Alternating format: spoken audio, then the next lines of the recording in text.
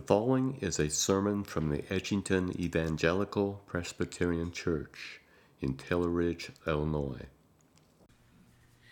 It's time to open the scriptures together, and I hope that you are reaching for a Bible now as we open up to Matthew chapter 5.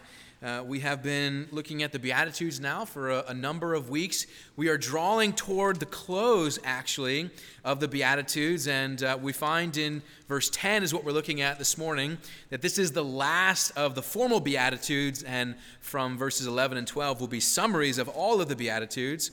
But we've been looking at this Sermon on the Mount, so if you haven't already, let's open together to Matthew chapter 5. And you have an outline in your bulletin, and there are a couple other scripture citations there that you may want to be prepared to flip to, or at least maybe be aware of. I'll be referring to those things, but take your handout and take your Bible to Matthew chapter 5. Now, just in introduction to this, what Jesus is doing, and he has been doing throughout the Sermon on the Mount, is he has been speaking to all who would hear him about the importance of belonging to his kingdom and being a true citizen of his true kingdom.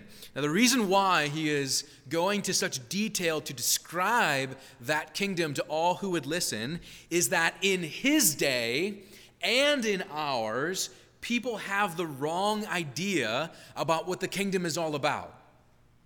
In the first century, to Jewish ears, when Jesus is speaking of a kingdom, they made the assumption that the kingdom that he was talking about was only a kingdom of this immediate physical realm, a kingdom only of this earth. But Jesus comes in the Gospels speaking about a kingdom of heaven, and a kingdom of heaven that has been manifest and begun in the world. And so this spiritual kingdom has earthly realities, but it's not just earthly, it's also spiritual. It is earthly and heavenly. And so for the Jews, when they heard Jesus speaking of a kingdom, they thought a political realm of this present earth. But Jesus says, no, it's a kingdom of heaven that's come to earth to make influence. And so Jesus' words to us here are not just encouragements for things only of this earth and things only of our external character and our outward actions. Jesus is concerned to get to the very heart and soul of who we are as those who make professions of faith in Jesus Christ, so that our lives demonstrate that we are truly citizens of this heavenly kingdom that's come to earth. So Jesus is saying, I'm not talking about the kingdom as so many people tend to think, but I am talking about the kingdom as it truly is. And I want you to understand not just what that kingdom is, but how to know whether or not you are truly a citizen of it. So therefore, it's not enough just to know what the kingdom is in general. It is also important to be able to discern, to understand, to look at my life and answer the question, am I a citizen of the kingdom over which Jesus reigns? Is my profession of faith of Jesus as Lord a genuine profession? Jesus invites us in the Sermon on the Mount to ascend that mountain with him and sit at his feet and hear the King speak. And we've been doing that. And we come now to the last beatitude. So let us pray and ask God's blessing on his word as we seek the illumination of the Spirit upon the Scriptures. Oh, Lord God, we bow in your presence, thankful that you have gathered your people here in this sanctuary. Lord, we are mindful that on the Lord's Day, people from every tribe and tongue and nation gather together to hear your word. And so, Lord, in this place, at this time, amongst this community, Lord, we come to you, Scriptures open, hearts ready, and ears willing. And so, Lord, we pray that in response to our desires, Lord, that you would now come and speak powerfully to us in the authority of your word and in the power of your Spirit. In the name of your Son, we ask it. Amen. So hear now the word of God from Matthew 5 through to verse 10. This is the word of God. Seeing the crowds, he went up on the mountain, and when he sat down, his disciples came to him. And he opened his mouth and taught them, saying, Blessed are the poor in spirit, for theirs is the kingdom of heaven. Blessed are those who mourn, for they shall be comforted. Blessed are the meek, for they shall inherit the earth. Blessed are those who hunger and thirst for righteousness, for they shall be satisfied. Blessed are the merciful, for they shall receive mercy. Blessed are the pure in heart, for they shall see God. Blessed are the peacemakers, for they shall be called sons of God. Blessed are those who are persecuted for righteousness' sake, for theirs is the kingdom of heaven. Amen. The grass withers and the flower fades, but the word of God abides forever and ever. And so may he write his eternal truth on our hearts today. As I said, we're going to be flipping back and forth through these various 10 verses and also to a few other places, so you want to keep your Bible open here. But we're especially looking at verse 10 this morning. Verse 10, again, blessed are those who are persecuted for righteousness' sake, for theirs is the kingdom of heaven. Now, as you're looking at that, I want to acknowledge that at first glance, verse 10 and this 8th beatitude might give us something of whiplash here, because as it falls after verse 9, Jesus has just been lifting up the virtue of peacemaking and the beauty of peacemaking and the importance of peacemaking and the sake of the kingdom, the sons of God, those who pursue peacemaking. And now, right after verse 9, as he speaks of peacemaking, he gets into verse 10 and the experience of hostility. Peacemaking and then hostility. You might expect the Beatitudes to be moving in a different direction as Jesus speaks of things moving towards great blessing and abundance and goodness and joy, but now he's concluding the Beatitudes speaking about persecution. Now we're going to be looking quite in depth about what Jesus is saying here, but let me be hopefully as clear as possible at the beginning that persecution, what Jesus is going to be speaking about here, is not a pleasant reality. This beatitude is not calling on us to enjoy persecution in and of itself, because persecution is not a joyful experience. But what Jesus is saying that there is a kind of persecution that has God's blessing attached to it. There is a particular kind of persecution that has God's blessing attached to it, and that's what we want to see. And so consider this, that when a Christian believer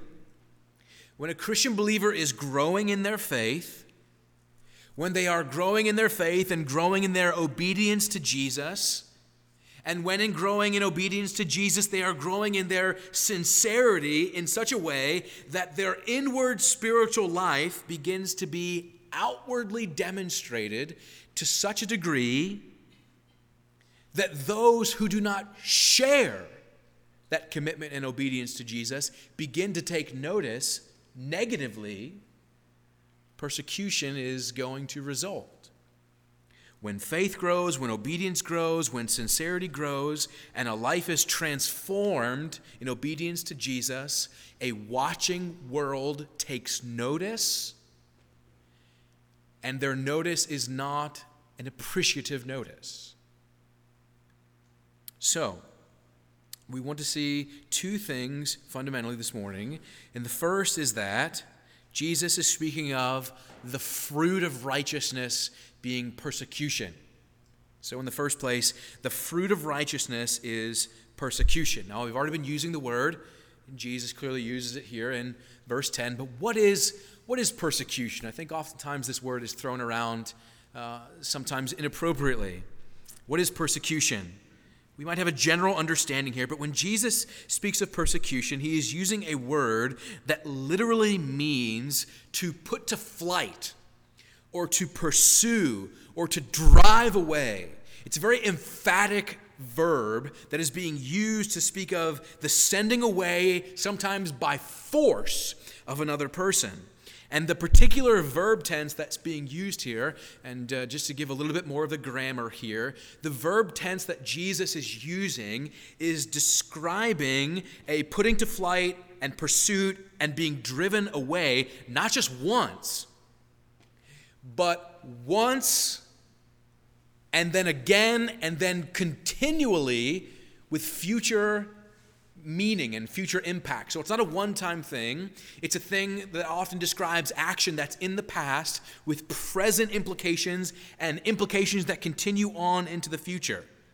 So it's an impact of persecution that is really across the whole of life. Now, we associate persecution in various ways, in various periods of history, and in various forms, whether it be physical or verbal. But for now, just consider that persecution is the hostility and inflicted suffering that comes on people who do not hold to the beliefs of the age. I think that we can say that across whatever era of the church, whatever history, persecution is the hostility and inflicted suffering that comes on people who do not hold to the beliefs of the age. That's what persecution is. And Jesus is here saying in this 8th beatitude that persecution will come upon the true citizens of his kingdom. But notice that Jesus does not bless all kinds of persecution no matter what, right? It's not the case that Jesus said, "Blessed are those who are persecuted," end of sentence. He doesn't say that. And so there's an implication in there that we need to understand, because it might be possible that persecution might come into our lives for any number of reasons.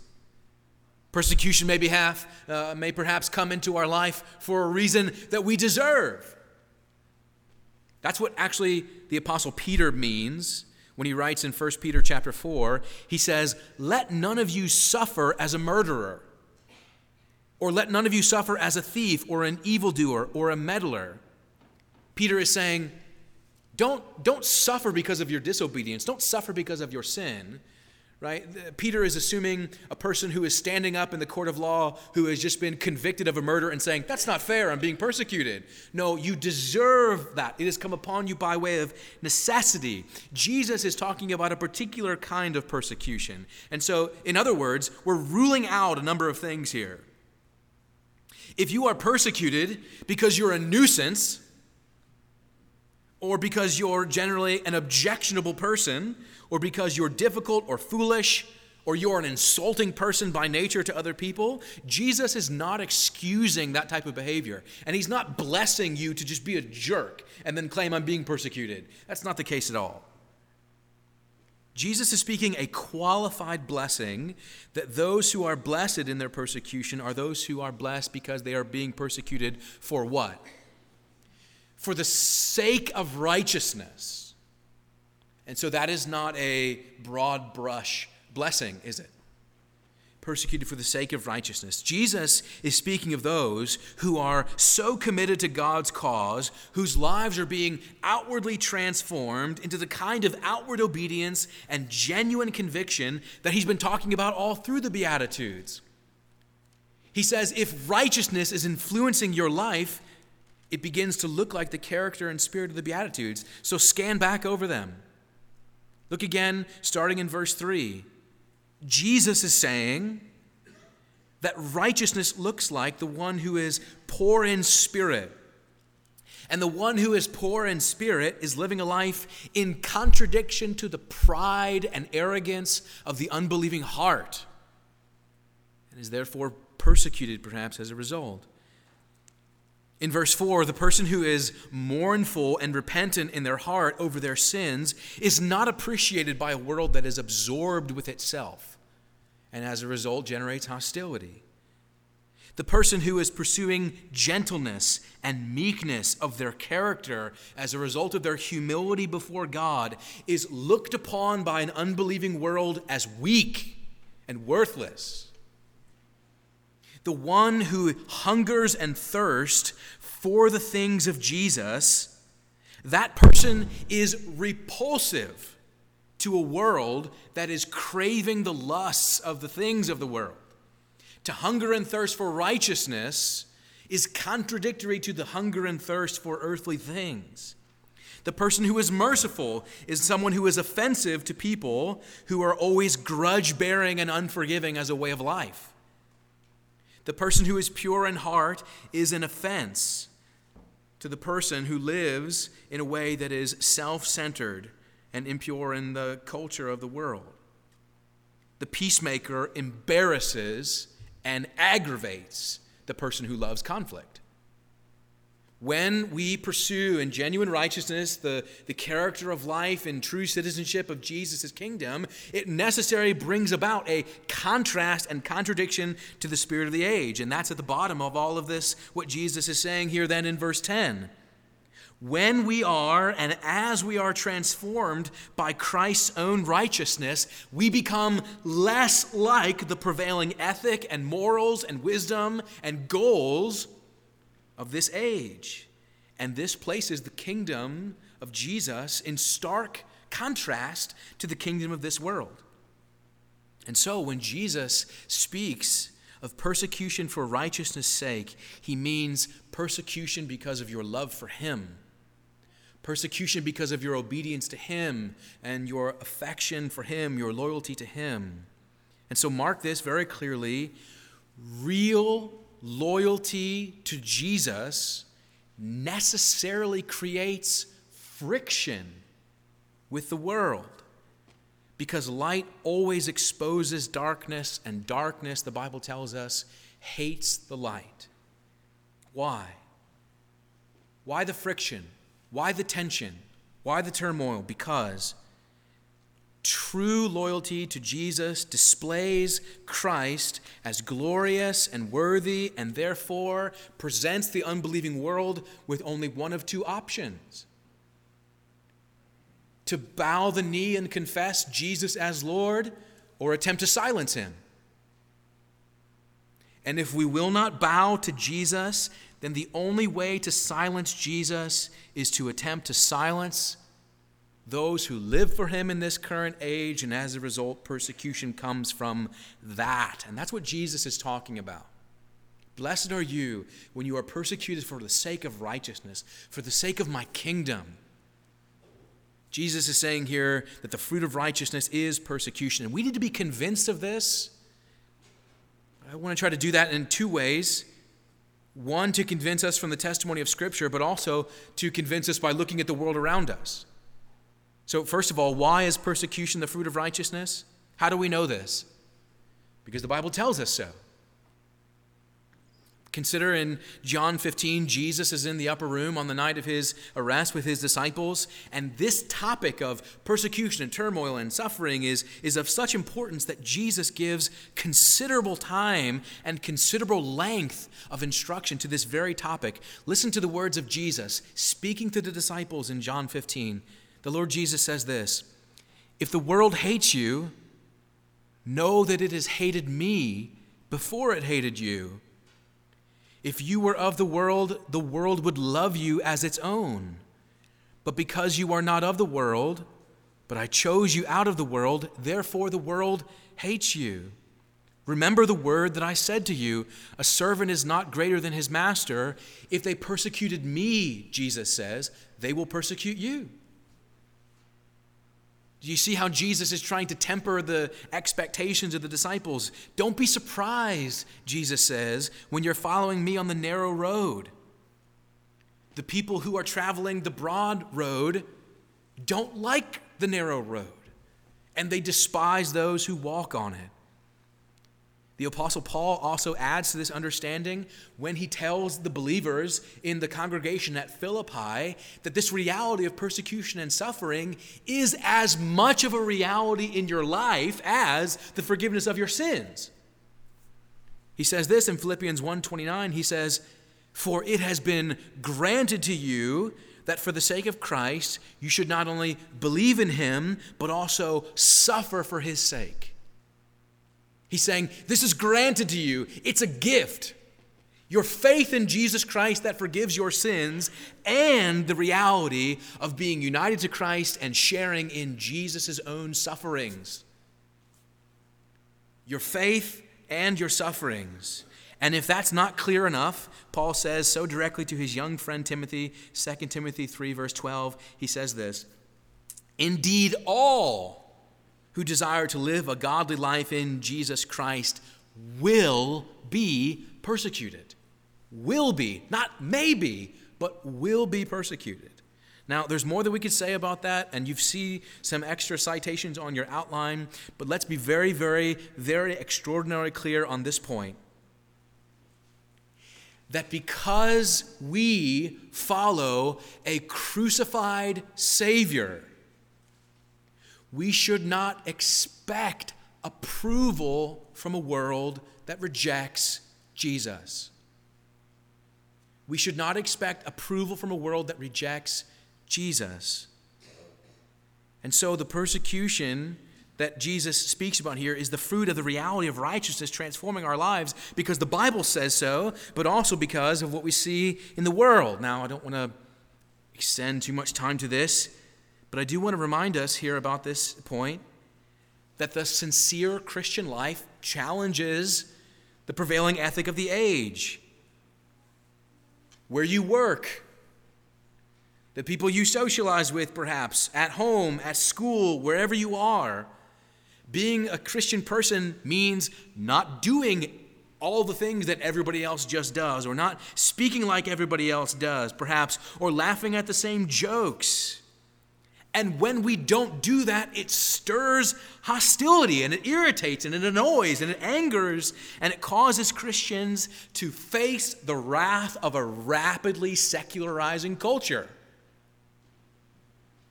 George Orwell is the one who said this, who was himself no friend of Christian theism, but he said this, "The further society drifts from the truth, the more it will hate those who speak it." Now, it used to be the case that there was no other worldview alternative to Christian theism in the world. Christian theism and the prevailing worldview of Christian monotheism was all the optional worldview, but times have changed. The Enlightenment has come and gone, the modern age, the postmodern age, where not only is Christian theism no longer an optional worldview among others, it has been increasingly the target of rising hostility. It is no longer an acceptable option to hold a Christian worldview in a rapidly secularizing culture. And as a result, the culture is in large measure totally ignorant of the Christian faith. And the language even of the Christian faith, meaning you can use words that mean something so clear to you, that absolutely confound the logic of the age and mean something entirely different to our neighbors. Words like morality, identity, gender, marriage. Suddenly these words, which are so basic, become atomic bombs of controversy. They're seen as under constant change. And what we are witnessing before our very eyes is the intolerance of the new tolerance, the exclusivity of the new inclusivity, and the message of this revolution is, you must either totally surrender or you will become our enemy. Celebrate our revolution or die. And no matter how loud this demand becomes, the words of our Lord Jesus must not fall from our ears when he says, "My sheep hear my voice, and they know me, and they follow me." Rather than sitting around bemoaning the waxing and waning of our culture, we need to give attention to the words of the Lord Jesus and stay steadfast and faithful to him, because he is saying here to us, it ought not surprise us that the fruit of righteousness is persecution. We should expect it. But we must also expect, in the second place, that there is a blessing with all of this. We should not be Christians who are just whining and complaining all the time, pretending to be victims constantly. We must see ourselves as Jesus promised to be, those who are blessed. So, the fruit of righteousness is persecution, but the blessing of righteousness is the promise of the kingdom of God. Now, just like every statement in the Beatitudes, Jesus affixes a blessing to what he says, and verse 10 is no exception. And notice that the blessing in verse 10 is the same one as it was in verse 3. You pick up on that? Jesus says in verse 3, blessed are the poor in spirit, for theirs is the kingdom. And that comes back in verse 10, the blessing, theirs is the kingdom, in such a way that it bookends the Beatitudes and provides a comprehensive statement of this blessing. Jesus is saying, here is a mark of a true disciple. Here is a mark of one who is truly in my kingdom. Theirs is the kingdom. It belongs to them. They are citizens by grace in my kingdom, because they are persecuted for the sake of righteousness. Now, what Jesus is doing here actually has two sides. Don't miss these two sides, because it is on the one hand deeply searching, and on the other side deeply comforting. It searches us and it comforts us. Just like every beatitude, there is a sense in which when we linger on literally just one sentence of the Lord Jesus, it's like taking a garden tiller to the wintered soil of our hearts. And it brings up what's been long underneath perhaps and shows us what's there. We take this and turn over the soil of our hearts, and it is on the one hand deeply searching. The Holy Spirit is, by verse 10, searching your heart this morning. And we should ask this question: am I so in step with my culture that I feel no tension on this point? Is my life so easily fit into the culture of this age that I feel no tension with what Jesus is saying here? Do I experience any kind of persecution whatsoever for the sake of righteousness? Am I a true citizen of the kingdom of God? Or is my allegiance to Jesus an allegiance in outward demonstration only, in word only, and not in sincerity upon my heart? Jesus is saying that the true Christian is not able to be completely praised, loved, appreciated, and approved by everybody. And those of us who are especially given to people-pleasing will really struggle with this point. It may be crippling to some of us to realize that we have valued the approval of the world and other people above the approval and blessing of the Almighty God. And if that's us, and if we feel the light of the Holy Spirit searching out that dark corner of our hearts, Jesus is calling me, you, to repent and no longer cherish the approval of the world, to no longer cherish the ethic and the wisdom of the age, calling us to repent and confess that we have cherished the applause of man over the blessing of God. It searches our hearts, but it also, in addition to searches our hearts, it comforts our hearts as well. And it's supposed to, because especially in the first century, to the Jewish mind, any experience of persecution whatsoever just meant that something was wrong with you. You did something wrong, and therefore you were persecuted, and so your life is in error. Something is wrong with you.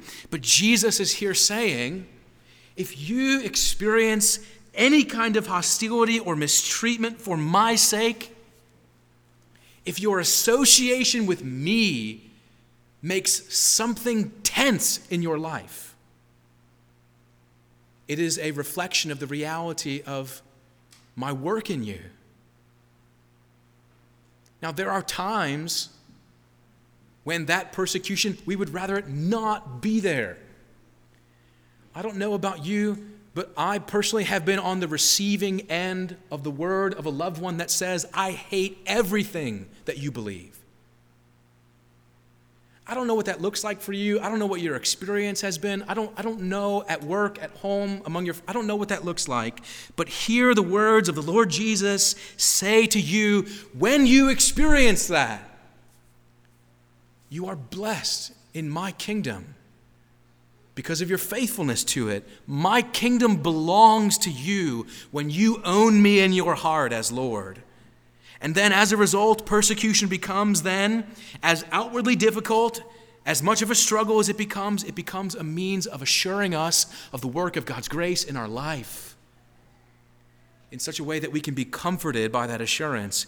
And in addition, Dear friends,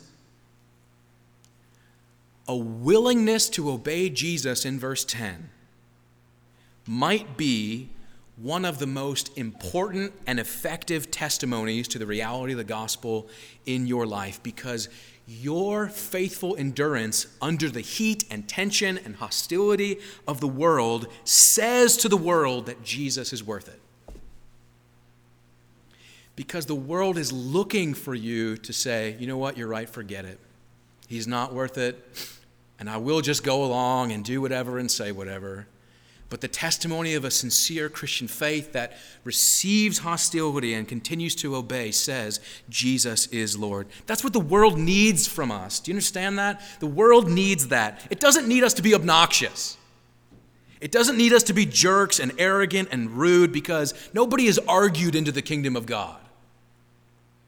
But what the world needs is a display of Jesus Christ that is seen to be so lovely, so worthy, so beautiful, that those who claim to be his followers are willing to endure even the hostility of the persecution of the age. A compelling witness of people that are willing to risk the applause of man for the blessing of God. So, loved ones,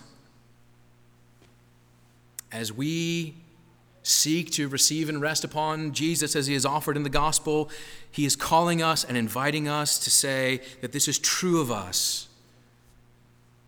And so may God sustain you under your profession of faith in the gospel as you experience hostility in the world, and encourage you with the reality of the surpassing worth and glory of his kingdom that far surpasses anything of this age. Amen. Let us pray. Well, Lord God, we thank you that in the scriptures you speak to us words of truth, words of peace, words of comfort. And so, Lord, I would just ask you that by your Holy Spirit you would search our hearts, that you would transform us as a work of your grace. And so, Lord, bless us as we seek to live in your kingdom. In Jesus' name, amen. Thank you for listening to today's sermon. If you would like more information about our church or its ministries, please visit edgingtonepc.org. May God bless and keep you.